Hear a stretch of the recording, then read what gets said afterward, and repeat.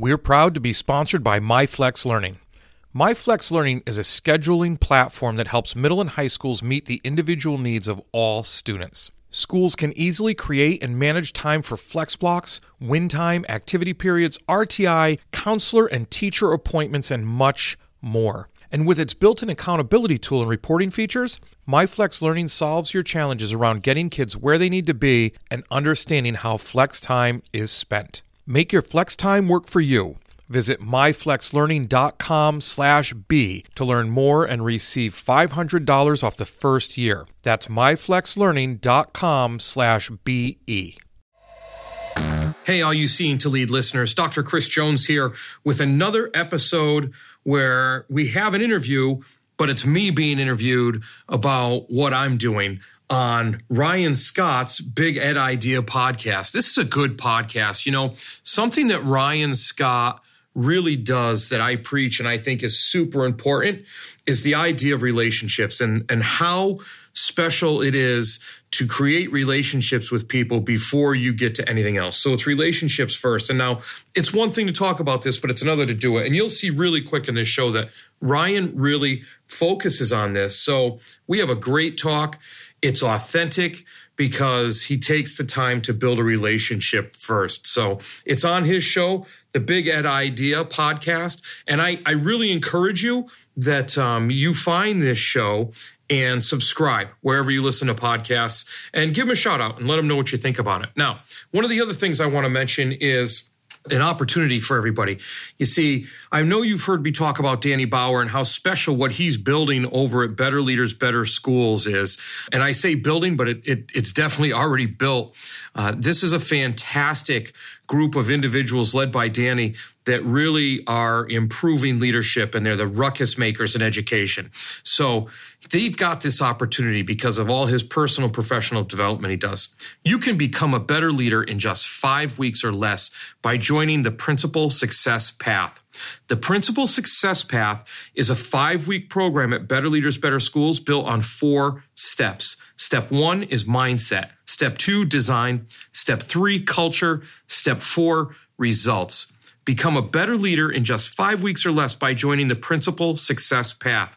Sign up today at betterleadersbetterschools.com/success. That's betterleadersbetterschools.com/success. And now, look, I have to tell you this because if there's one thing I know about Danny, and it's one of the many things I love about Danny, is that he over-delivers on his promises. There's so many bonuses wrapped up in this program that it's much more than what's just talked about here. So make sure you take the time, sign up, and then take some time and subscribe to Ryan Scott's Big Ed Idea podcast, where we talk about big ideas in education, how we're approaching them, and relationships. So now, as I like to say, let's get to getting better.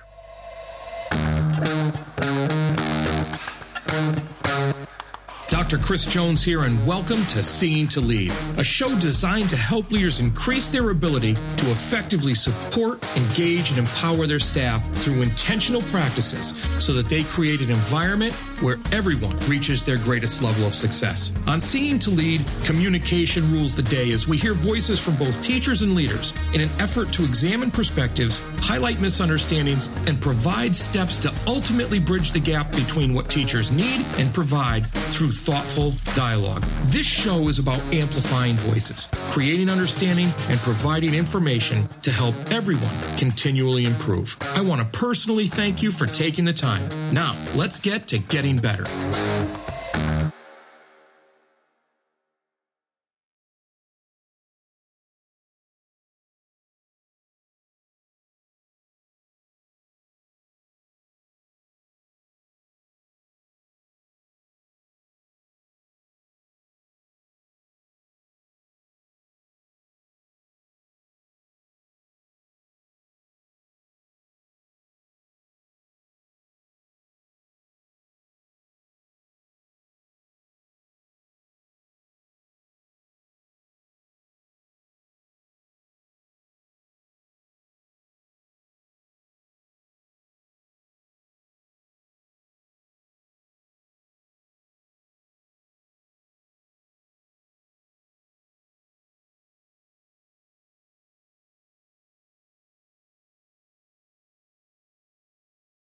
We are back, Big Ed Idea podcast listeners. Thank you again for joining us. It is episode 2.8, and we got a little bit of East Coast flair with us this evening. I've got some buddies up there in the Boston area. Not quite sure if this guy is close to that, but I've got a dude that hails from the great state of Massachusetts. You may know him if you tinker around in the Twitter world. Tonight's or this morning's guest is none other than the Chris Jones. He is a dad. He is a husband. He is a teacher-centered leader, which I absolutely love saying that. He is the 2022 MASCA Admin of the Year, and he's a blogger.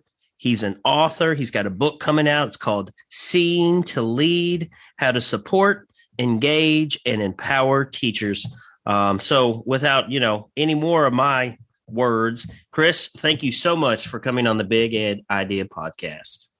Oh, Ryan, I thank you. I can't thank you enough for having me on. And boy, that introduction, I don't know about that accent that you had, but I hope I don't sound like that. Well, it's like when people try to talk West Kentucky, where I'm from. Yeah.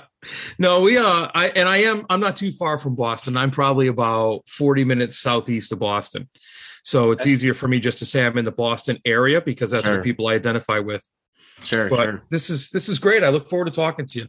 Yeah. So just a little bit of clarification. I want to make sure, you are the 2022 MASCA Admin of the Year, and my Google skills are not very good, but when I Googled it, that means Massachusetts Association of School Counselors Association. Is that correct? Yep, that's right. Beautiful. The Mass School Counselors Association. So your skills are on point. All right, excellent. Yeah, so I've got royalty on the show tonight. Yeah, I suppose.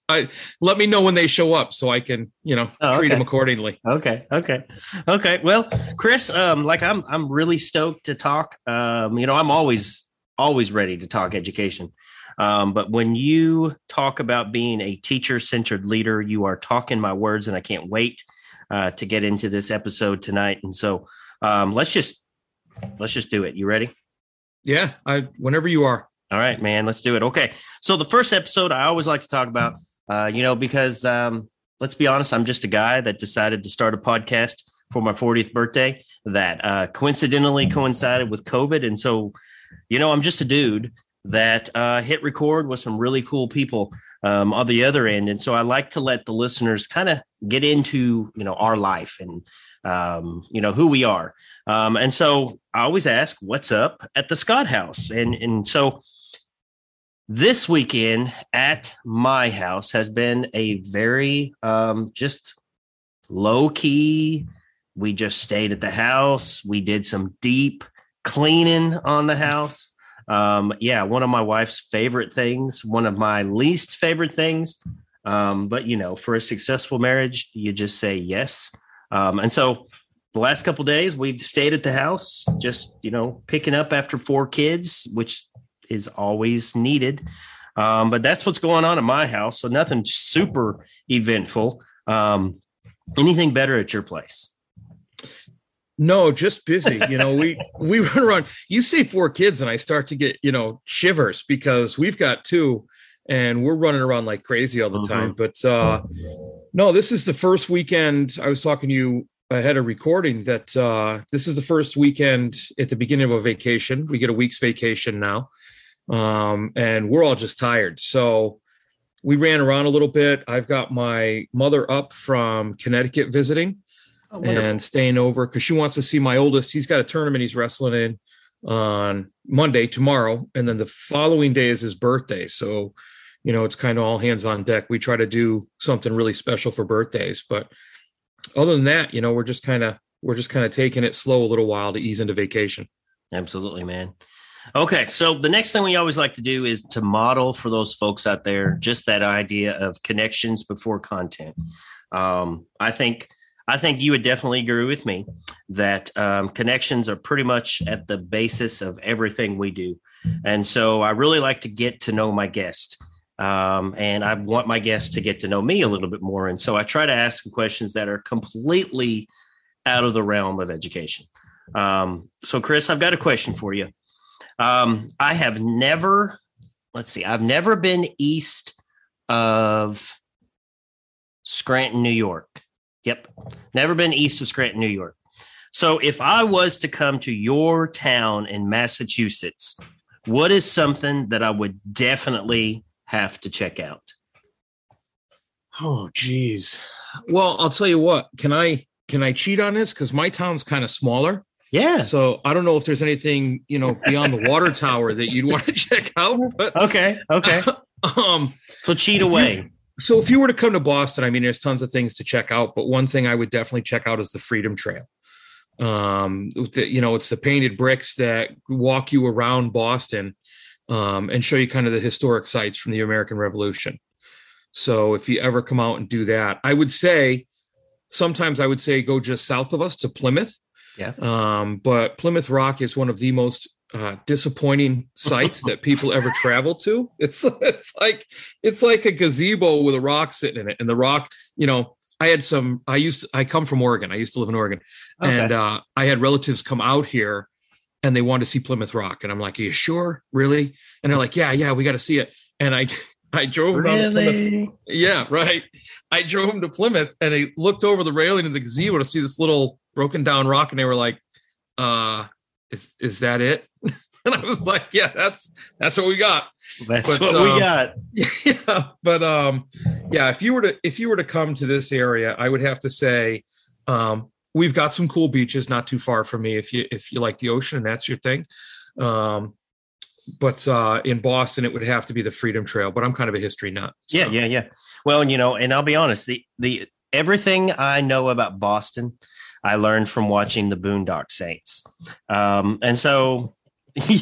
Yeah, that's like my number one favorite movie of all time. So I've watched it a lot, but I'm pretty sure Boston is not like Boondock Saints. So yeah, next time I'm out there, let's go check out some of that. Is that where Sam Adams Distillery is? No, and I don't really. Oh, that's a letdown too. But here's the thing: I don't know where Sam Adams Distillery is, to be honest with you. I'm not a huge beer drinker. Oh, okay. So I don't, I'm not into all that stuff, and I'm missing out on the microbreweries that are around. So I know we have a brewery around the corner from my town, but I've never been there. So I couldn't tell you if that's a site to check out. Okay. Well, then when I come out to Boston, I'm going to check out those painted bricks and go around, because I too am a history nerd. So yeah, that would be a lot of fun. We've got, just to jump in real quick, we've also, along the Freedom Trail, we've got Old Ironsides, which is the USS Constitution. It's the oldest commissioned ship in the Atlantic Fleet.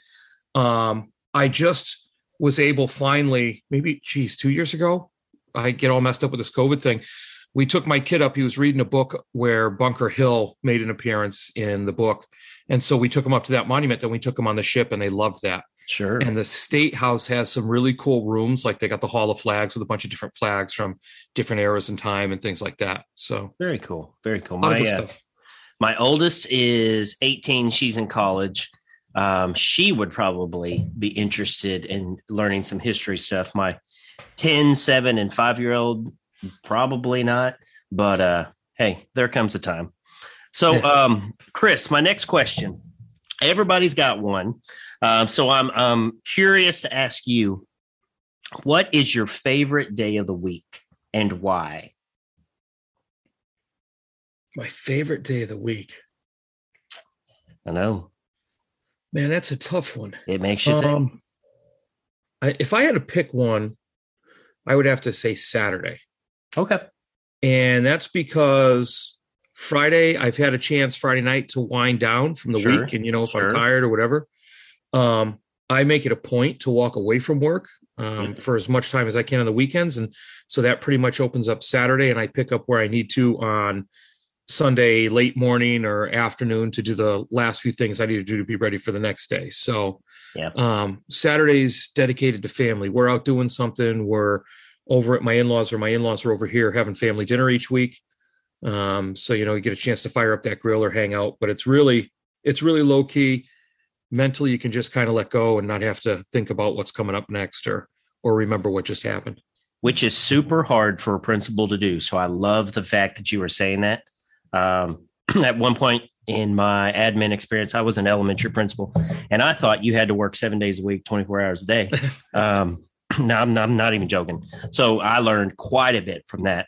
And I, too, love Saturday. I tell my kids at school, only day better than Friday is Saturday because we get to get up and not have to do anything if we don't want to.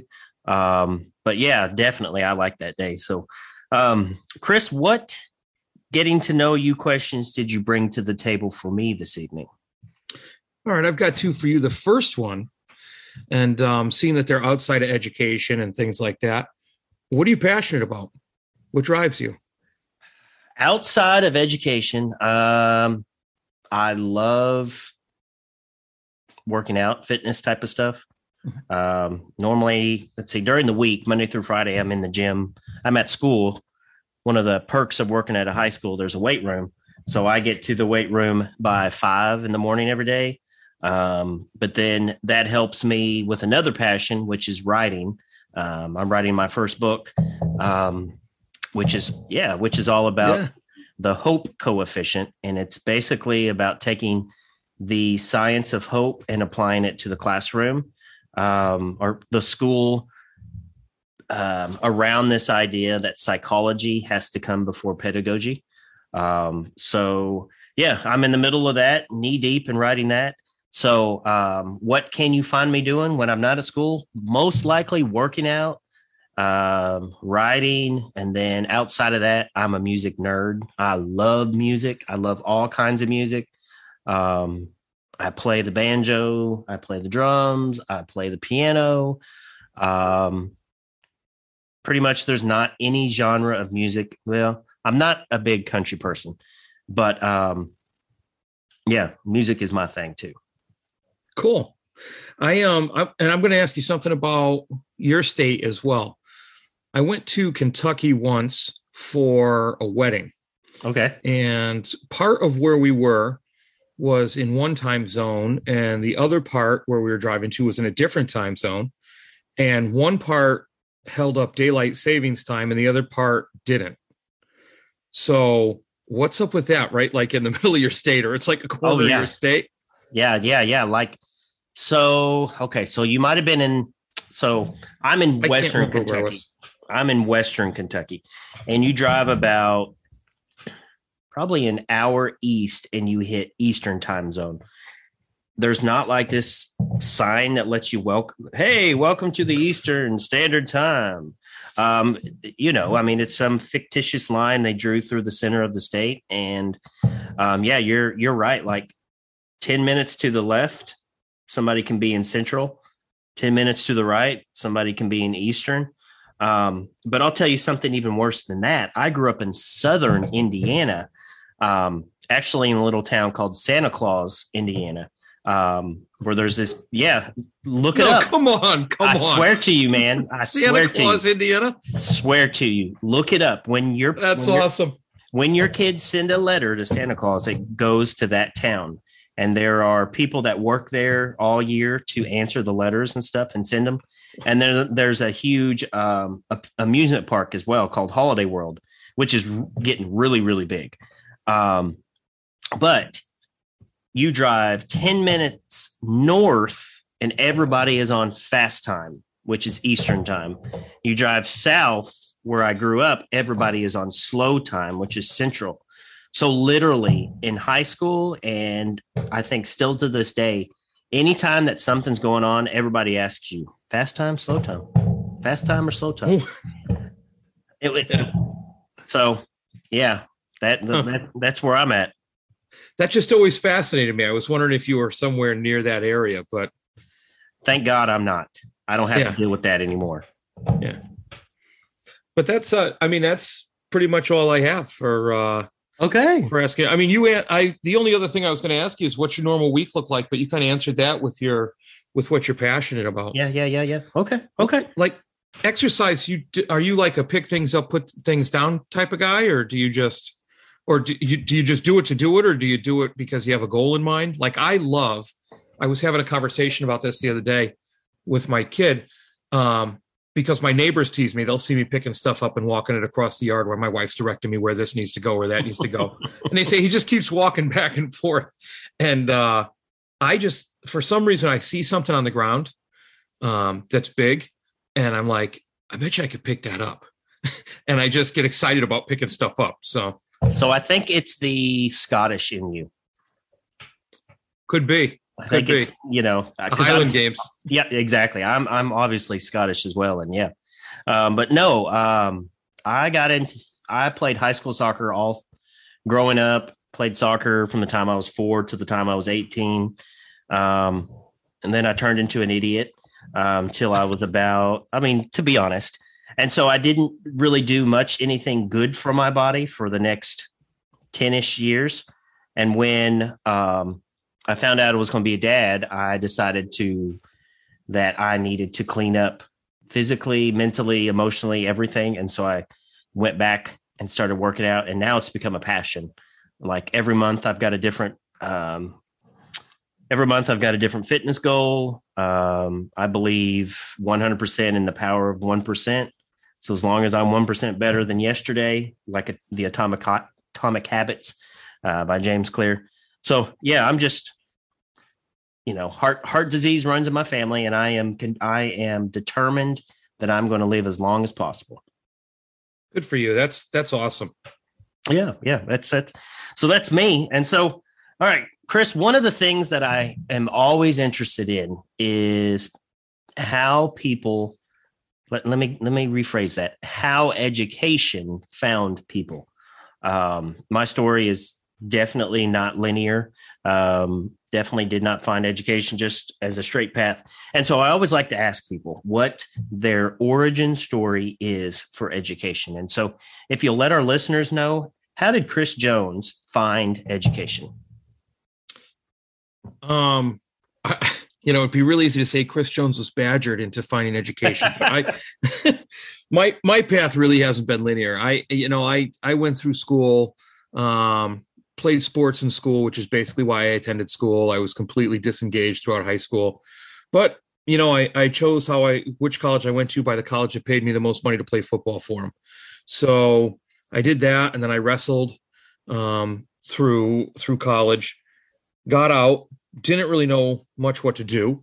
And I ended up but I remember sitting in my high school classroom saying, like, really? There's got to be a better way to do this. Sure. This is like, I'm bored. I get whatever. It. Don't see a lot of people caring, that kind of stuff. And I get out, I end up being a coppersmith. So I'm working copper, things like that. Then I end up, and this is actually going to be a cool story when I bring it back around, or at least it was for me.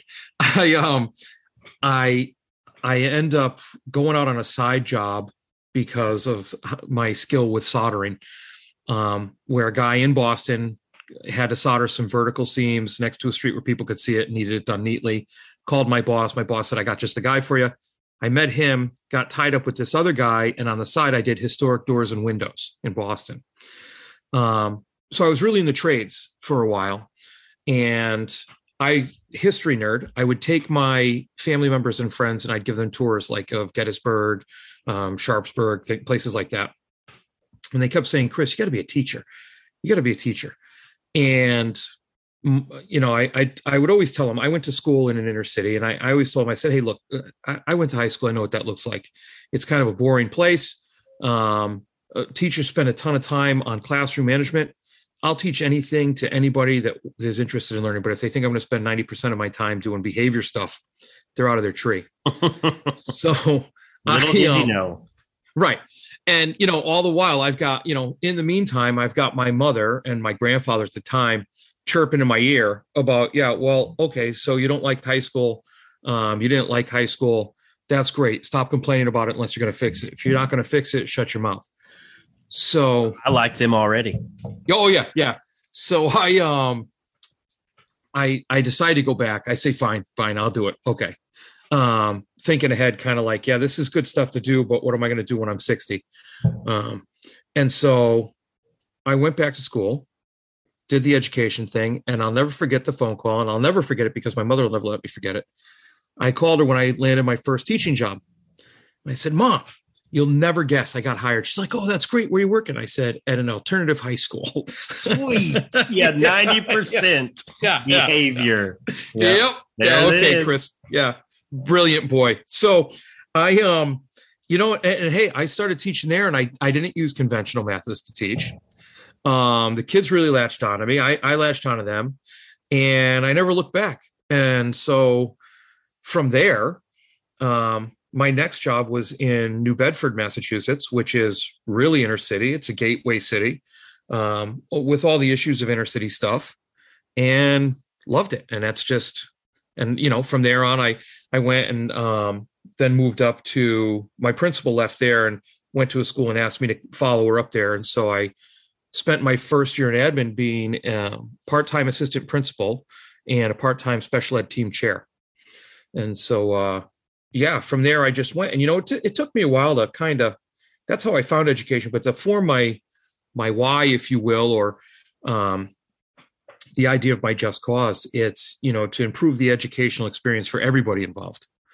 And I tack onto it by being purposeful, acting with integrity, and building your character. But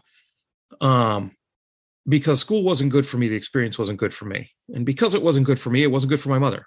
Yeah. And, and I'm sure it wasn't good for teachers. And I tell this story in my book, or hit on this story in my book. The idea is I had it wrong. I had a chip on my shoulder in high school because I had teachers that I knew had more in them. And they just kind of weren't letting go. It's, take this home, read it, come in, take a 5-question quiz, blah, blah, blah.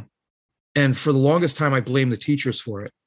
And it wasn't until later that I realized, until I got into admin, well, actually before that, an interaction I had with one of my principals, that it wasn't that the teachers were doing that. Because look, nobody wants to be bad at their job. No, nobody tries to be bad. You're right. So it wasn't until then that I kind of switched my perspective, and the light bulb went on that it wasn't the teachers doing this. It's because the teachers weren't, imagine this, supported, engaged, or empowered by their leaders. Mm-hmm. Hence the teacher-centered principle, hence those 3 words. So that's kind of it in a nutshell. Yeah. I too have a crazy passion for alternative kids, alternative learning, alternative settings, kids on the fringes, kids that, I love the kids that I hear an adult in my building say are never going to succeed. Love those kids, because at the end of the day, when those kids succeed, oh man, it is so sweet. So yes, man, I totally get it.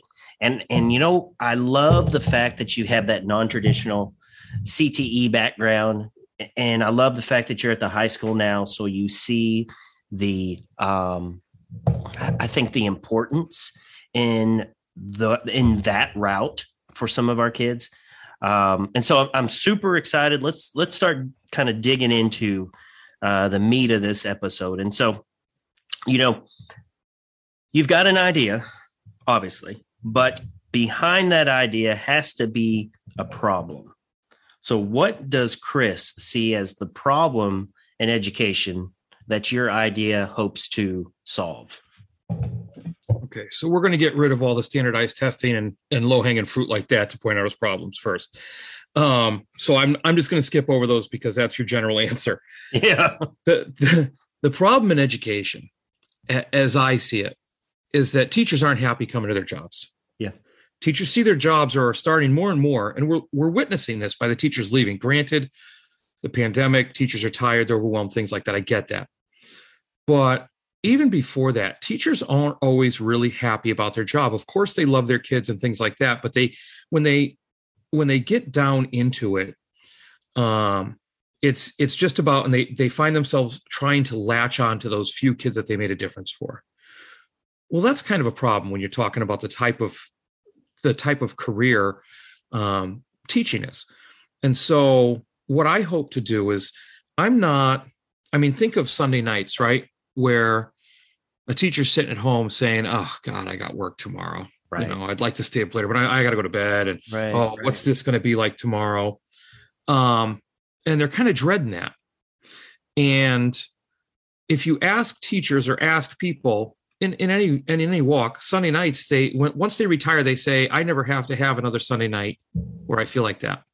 Well, that's what I want to do. I want Sunday nights to be like, oh yeah, I've got school tomorrow. I'm not looking for cartwheels and handsprings coming into the building. But I'll tell you what, if I get a teacher that's like, oh yeah, I got school tomorrow, comes into work, good attitude, is happy to be there, feels supported in what they do, and meaningfully supported, and like they can take risks, and if they make mistakes, they'll be picked up, feels engaged, like they're noticed, and what they're doing matters, and it's connected to their personal why they're into education in the first place, and they're empowered to make decisions and run their classrooms. You get a teacher like that, and that just the passion flows through them for what they're there for, whether it happens to be content built on building relationships, whether it happens to be the idea of being up in front of the students and then working among the students as students are learning and the light bulbs are going off. If a teacher gets passionate about that, I dare you to find me students that don't benefit. Amen. So the way I do that, and again, this kind of goes back to where I come from, the way I get kids fired up or engaged in school is by putting those fired up and engaged teachers in front of them, because I'm a principal. I've got 1,200 kids in my school. No matter how many groups of kids I meet with, no matter how often I meet with them, I'm in classrooms all day long. I can't have the same impact as that teacher has that looks at 100 students. And so if I use those teachers as my big domino, that's how I get it done. Yeah. Yeah. Okay. So, all right, then what's your big idea? How are we going to do that? All right. The big idea is what I wrote the book on. And, and by the way, if I can circle back a minute, if you don't mind. Yeah. Circle back. I told you I had a funny story about, a cool story about the whole copper work thing. So I landed, a speaking thing at the national conference, the National Principals Conference. And it had been a goal I set, so I got it. So I was pretty psyched. And so I was speaking about seeing to lead. And I walk out of the building in Boston where we are, and I happen to look over. I was meeting with somebody. I happen to look over and look up, and there's the solder joints. There it was. I did across the street. And I just sat for a minute. It was a moment like, so this is where you've come. From sitting on that thing, looking down at the street at people passing and working, to now I'm presenting this idea I have to help improve education. So it was kind of a cool minute. So I have got one of those moments as well. And you're right. Like, okay, so when I moved to this town, there was a time when I was working 3 jobs, going to school. I was a single dad. I was cleaning pools during the summers as a side gig. I was bartending at night. I was selling copy machines as well. And one of the very first pools that I ever cleaned out happened to be this nasty pool on this house with 5 acres next to a lake. And I remember being like, man, someday I'm going to own a house like that. And jump forward probably 15 years. My wife and I see this house. We walk in, we make an offer, we get the house. And then I realize like 3 months later, holy crap, this is that pool that Yes. And when I was a 23-year-old idiot, there's no way I would have had the resources to buy a place like this. And so, yeah, I love stories like that because a lot of us have those types of stories. And so I don't want to get off on that tangent, but I feel you. Those are awesome stories. Yeah, no, that's that. I love that story. So here it is. My idea is supporting, engaging, and empowering teachers. And, when I say I'm a teacher-centered leader, sometimes that makes heads turn. Right. And they say, what? How can you not be student-centered? You're supposed to be student-centered. The way I make it about the students is by supporting teachers. So that what it equates to is the best way for me to explain it is if you picture a flywheel, and I have it on my background on my screen. But that first step is to support teachers. And that means First of all, making sure teachers feel supported in the ability to make mistakes and get back up and things like that, but to be there. And you do that through frequent observations, through feedback, informal observations, and things like that. I use different tools and stuff like that to do it. But what it means is you work to build a relationship with the teacher, each individual teacher, and you find out where their strengths are, and you find out where their weaknesses are. And then you work together with them to create a map as to how they get to increasing their skill level in the areas where they're deficient. And you work with them to do that, because then there's that ownership piece. And then you do what you can to clear things out of the way so that they can build bridges over all the crevices, the ravines, the bumps in the road that they're going to have. But it's important to know that they're on that journey on their own. You're there to support them, but you can't make it happen for them. And that's where growth starts to happen. So once you start doing this, it's important to explain to them or show them why it's important that they do it, and let other people know about their successes. And that's the engagement piece. See, we all like to talk about vision and mission for schools, right? Vision, mission, vision, mission. What's your vision of the graduate? Things like that. But that doesn't mean a whole lot, that big vision, if the teacher isn't connected to it. Sure. And there's different ways to get into that. Like, you can run different activities, different groups, and so forth, where you talk about your whys and your visions and things like that. So that's good if you do something with it. One of the things that we did as my staff, I brought them in and we all started talking about our whys. And so everybody got their whys, and then we broke up into groups, and the group shared their whys with that smaller group, that smaller audience. And then we came back, we talked about it a little bit to look for commonalities. Then we broke up again into different groups and looked for themes. And then after we did that, we came back, we talked about it, and we broke up and we created stories that illustrated the whys. Oh, cool. For the simple fact that when we talk about it, people want a story. People learn from a story. So I can tell you my why. Sure. But if I tell you a story, you're going to remember it. And you're going to say, oh, okay. So I blew through that activity, but you can do different activities like that. The trick being, right? And maybe trick's the wrong word because it might seem negative, but the idea behind that, so that people can identify, reconnect with, or highlight their personal why they got into teaching. And by meeting with other people and telling that story, and obviously crafting a story of the vision for the school, they see where they fit and how they're connected. And if the larger vision, if their smaller vision connects them personally to the larger vision, they'll run through walls to hit that larger vision. That's exactly right. That's exactly right. And then, it's promoting. It's, you tell a story like they're the lead on the news every night whenever you see something good going on. Pictures, yes, social media, everything. Yep. And then the empowerment piece, the whole idea is you move from that engagement piece to where you can get people to where they're empowered. And empowering is the tricky part, because there's a part of release in there for leaders.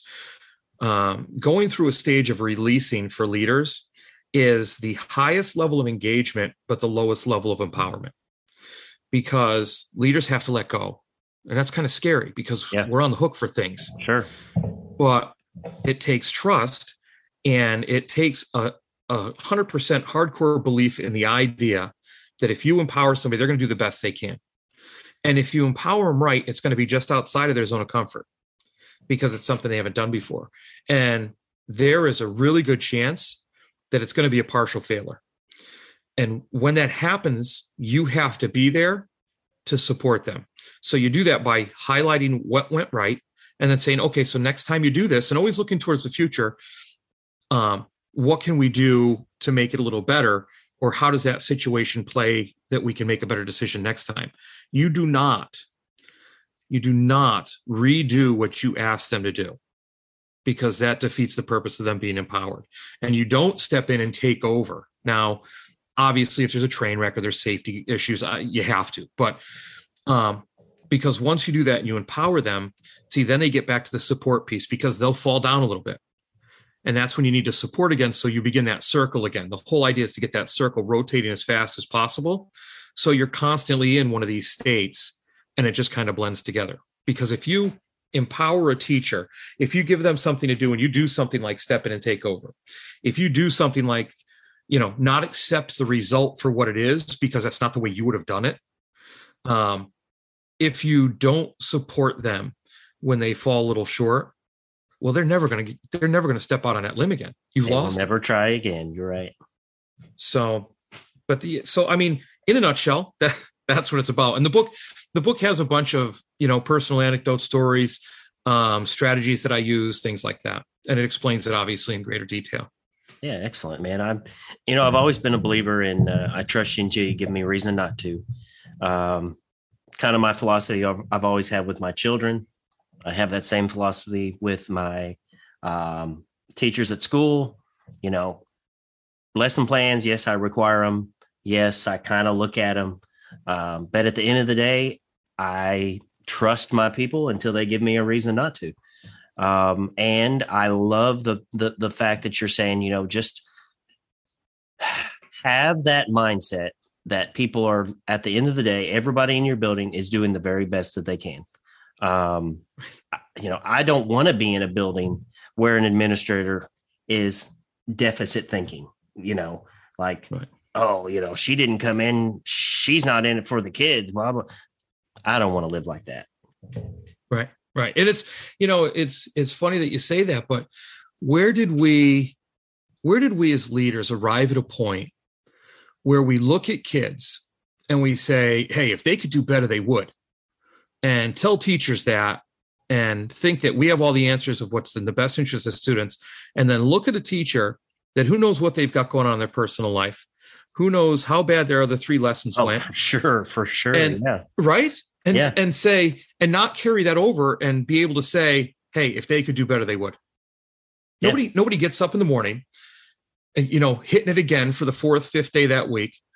Nobody gets up, gets dressed, rides into work thinking, you know what? I think I'm just going to be awful today. Nobody does that. Come on. No. I've met a lot of people in my time, and I can't honestly say that I've ever met anybody that wanted to fail, Right. And I like what you said though, a little bit earlier, it's based on that relationship piece between you and the teacher, that the teacher knows you have their back, that the teacher knows that it's completely acceptable for them to try some crazy idea that they've been dreaming about. Because at the end of the day, that, you trust them. And I want some passionate people in my building. I've always told my teachers, I want you being a little cocky. Like, I want you thinking like you are a rock star, because you are a rock star.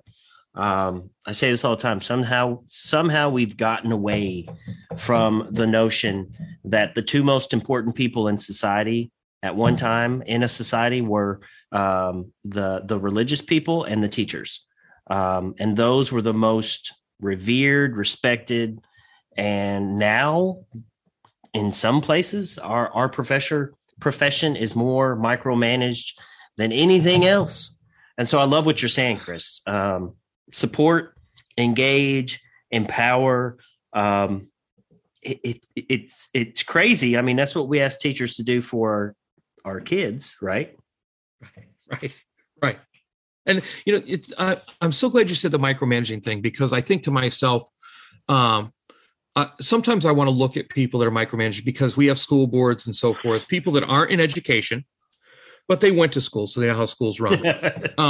They're not in education, and they set policy. That's okay, but we know that never stops there. They always try to dip their fingers in deeper into different things. And then you have parents who have no problem going in front of the board saying the schools don't know what they're doing, or the teachers this, the teachers that don't have a background in education. And I think to myself, when's the last time you went to a doctor's office to see the doctor? The doctor tells you what's going on or what you need to do, and you say, well, see, I don't think you know what you're talking about, because, I've been to a doctor before, and I don't think it's right. Yeah. So it just really, and that's another thing leaders have to do is, and I know it's old hat, but they've got to tell the story of the stuff that's going on in their school. And they really just have to hold their teachers up as the experts of their craft. Not saying that there aren't going to be times where teachers make mistakes. I mean, heck, I always say, if you want to see a mistake, follow me around for 10 minutes. I'll make another one. For sure. For sure. But the idea that a mistake can't be fatal, I don't know where we lost that either. Yeah. People are going to mess up and they say, oh, you know what? I'm sorry. I really messed that up. I'll do this. Why would you ride somebody hard for that? Instead, I mean, they took ownership, right? They're accountable and they're going to fix it. And you move from there. Yep. I always say all the time, if I wanted to be a manager, I would have worked at Captain D's. Like, I don't want to be a manager. Like, I'm not a manager. I don't know if you guys have Captain D's out there, but we do not. Okay. So let's say this. If I wanted to be a manager, I would have worked at McDonald's. I was just going to say, you could hit like McDonald's or Burger King or whatever. Yeah. Listen, there's McDonald's in like Abu Dhabi. So I'm pretty sure McDonald's is synonymous. But what I mean by that, I think you know what I mean by that, but I didn't get in this business because I want to tell people what to do. Like, right. I became an administrator because I wanted to make the biggest difference in my community as I could. And I wanted to surround myself with a building full of, it's my podcast, so I can say this, badasses that believe that at the end of the day, it's their job to make the lives of their students better. And I think if we all got to the realization that that's really at the core of everything we're doing, then yes, lay off your people, like trust your people, like you're saying, support your people, engage your people, empower your people. And then, if there's somebody on your team that, that doesn't have that at their core, then that's okay. And they can go find someplace else, but I'm going to love them through it. I'm not going to be, right. an a-hole. Right. And that's a conversation to have with people. It might not be the right place for somebody. It might not be a fit. It might not be the right career for somebody. Sure. Or it could be just somewhere else. And those difficult conversations do happen. But like you said, it's not a gotcha. It's not you're the worst human being in the world. It's, teaching isn't for everyone. Sure. Teaching here isn't for everyone. Sure. But sure. I like that, man. I like that a lot. And so my listeners out there, I think, you've learned quite a bit from Chris this evening about, why we should be supporting our teachers. If you're an administrator out there, a little bit more about being a teacher-centered leader. Love that. Absolutely love that. But Chris, I want to give you a little bit of an opportunity to talk about your book. Sure. Talk about, I guess, why of the book, and then, what it's about and where people can find it. Awesome. I'll answer the last question first to make it easy. It's not out yet. Okay. But when it comes out, it's with the publisher, and okay. I'm just waiting for a date for it to come out. The why of the book is because this works, and I think I have a story to tell. It's funny because I was on Jethro Jones's podcast, Transformative Principal, and it was the second time I was on it. And he said, Chris, he said, the funny thing about this is 2 years ago when you were on this, almost to the day, you were talking about being a teacher-centered leader and supporting, engaging, and empowering your teachers. And he said, now you're coming out with a book on it, and you've been presenting on it for 2 years. The whole why of it is this works. We have to empower the teachers in our buildings because there's no one person that can make a building what it needs to be for students. Amen. It's just not, it's not possible. And that's not from a selfish standpoint. That's not from a looking for a superhero standpoint. That's just a factual standpoint that there is no leader out there, no matter how good they are, that can make a school what it needs to be without empowering the teachers to do that work. And teachers deserve that. I mean, you talk about some of the most educated people around that put their time into public education, which, let's be honest, they're not doing it to be rich. Not where I'm at. I don't think anywhere. So, that's pretty much why, because I think leaders need to hear that. And I think sometimes, right, think of it this way. We talk about kids needing permission to do something different than what they're used to doing, right? Well, teachers need something different as well. Every once in a while we talk about teachers, well, they just need permission to act different and they'll do it. Well, leaders need the same thing. I think there are a lot of leaders out there that need to hear this message about how you can schedule your week so that it works better for you to keep yourself in check. Like you even mentioned, like the Saturdays that I take off, right? To make sure that I stay even keel. Sometimes leaders just need permission to do faculty meetings different, to get rid of midterms and finals, something we did at my school. Sometimes we just need permission to say, you know what, this isn't necessarily on me. This is something I need to give to the teachers to do. And I need to trust the teachers. Like you said, you got a great philosophy. I trust people until people give me a reason not to. Not interested in being a manager. Yep. It's just, so that's the whole idea of the book. And along the way, it'd be easy for me to write that, right? I don't need a book to do that. I could do that in 3 blog posts. But what the book does is it gives more stories about that, personal stories to me that illustrate some of these things in motion.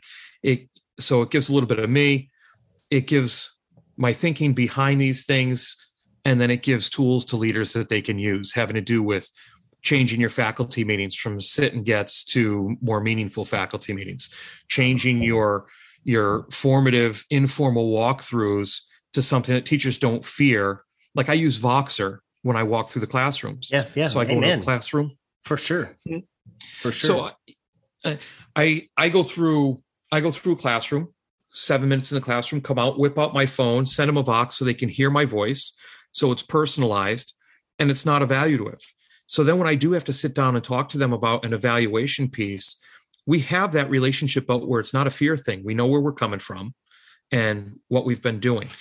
Just all kinds of different, I give a bunch of different things in the book that can do that. It's organized by those 3 things: support, engage, empower, to make it easy. It's not a thick, research dense, you got to read the appendices and read all the footnotes. It's not one of those.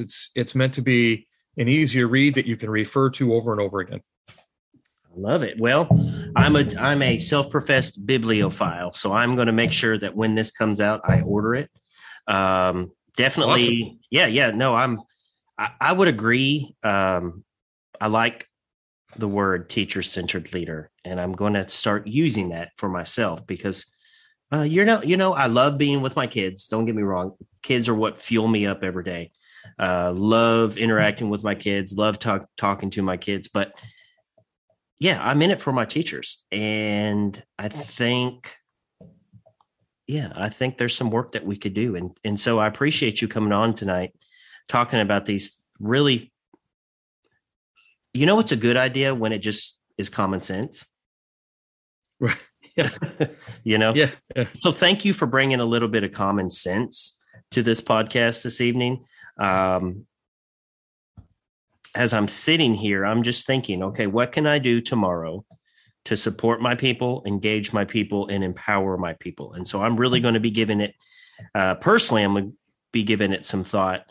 And to all those people out there that are listening, I'm going to dare you to do the same. If you're not an administrator, what can you do to support your students? What can you do to engage your students? What can you do to empower your students? Because, at the end of the day, everybody wants to be supported, engaged, and empowered. And so, Chris, I know there's some people out there that are listening that want to connect with you, that maybe, just want to hear a little bit more about your story. So how can my friends out there in the big world of the Edgesphere, how can they get a hold of you? Probably the quickest and easiest way to get a hold of me is on Twitter. Okay. And that is at Dr. as in doctor, C.S. Jones. Those are my first 2 initials with my last name. So it's Dr. Chris Scott Jones. So it's at Dr. C.S. Jones. And my email, if you want to email me, my Gmail is fine. It's Dr. Chris S.J. Just messed it up a little bit with the names. But if anybody reaches out, I will answer them. If they want to try something, they want an idea, because I say people need permission, but sometimes they just need an idea to get started too, because it gets overwhelming if you're sitting there. So anybody want to reach out, they can do that. And if you want, Ryan, I have 3 checklists that I did as kind of an outline type of thing of the book, that if you want links to them and you want to put them in your show notes, you can do that. Yeah, please. Please for the listeners. Yeah. That'd so be great. I'll do that. One is about supporting, one's about engaging, one's about empowering.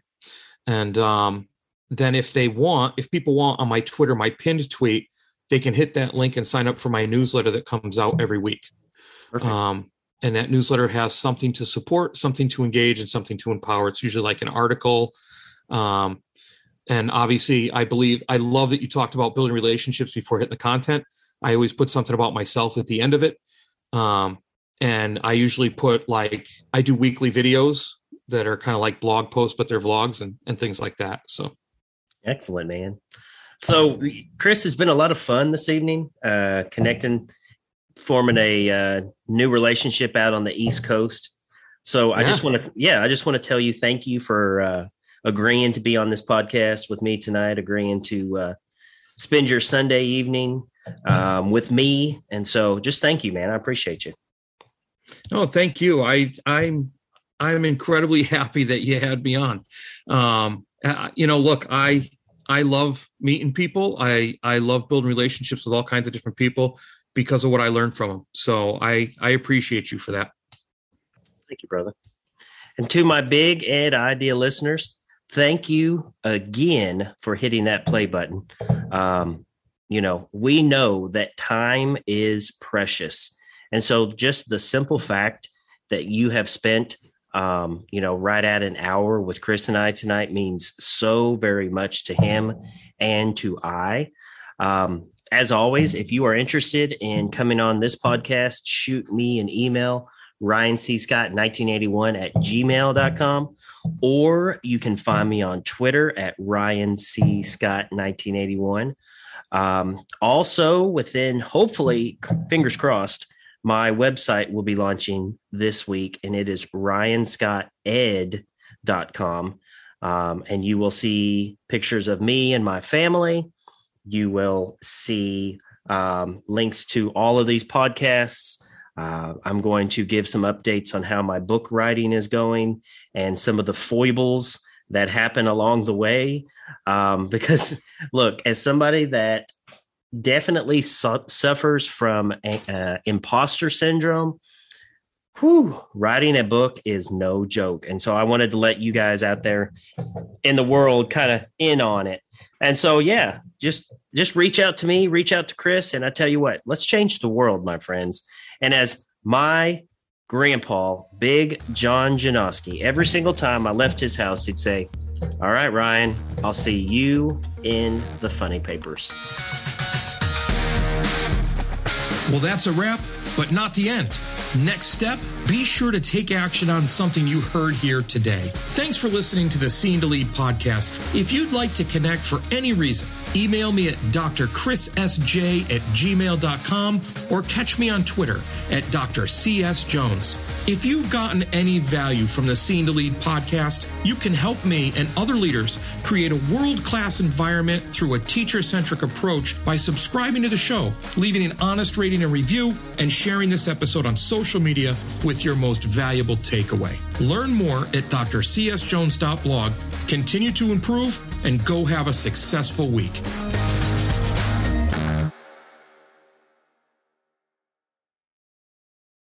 There are lots of solutions out there for giving students what they need when they need it. But when do they actually do all those things? You need flexible time. When added into your master schedule, Flex Time enables students to get extra help or intervention, meet with teachers, make up work, get physical exercise, and try new enrichment offerings. If you're thinking of giving it a try, check out My Flex Learning, which unlocks the benefits of Flex Time without the common challenges. Its intuitive design and SIS integration makes implementation and training a breeze. Make your Flex Time work for you. Visit myflexlearning.com/B to learn more and receive $500 off your first year. That's myflexlearning.com/BE.